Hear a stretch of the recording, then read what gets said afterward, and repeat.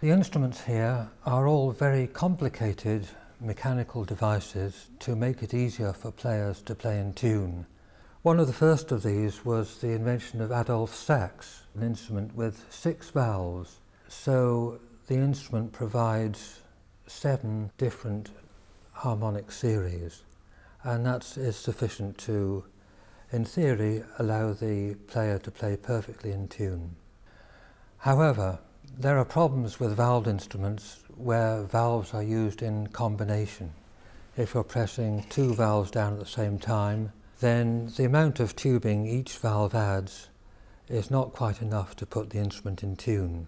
When the 4th valve is pressed, the windway runs through the valves a second time, and these loops on the back are added in, giving a better approximation to the correct tube length. And this is the principle of many tubas and euphoniums used in bands and orchestras today.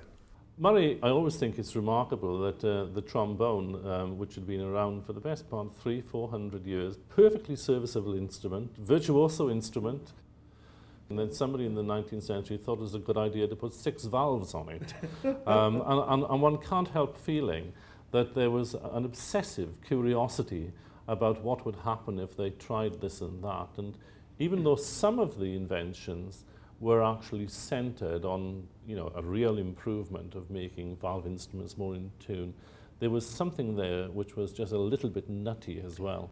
Yes, I think so. And it's the kind of following through this Victorian idea somehow, isn't it, that anything which was made before could probably be improved by the increasing sophistication of Victorian mechanical engineering.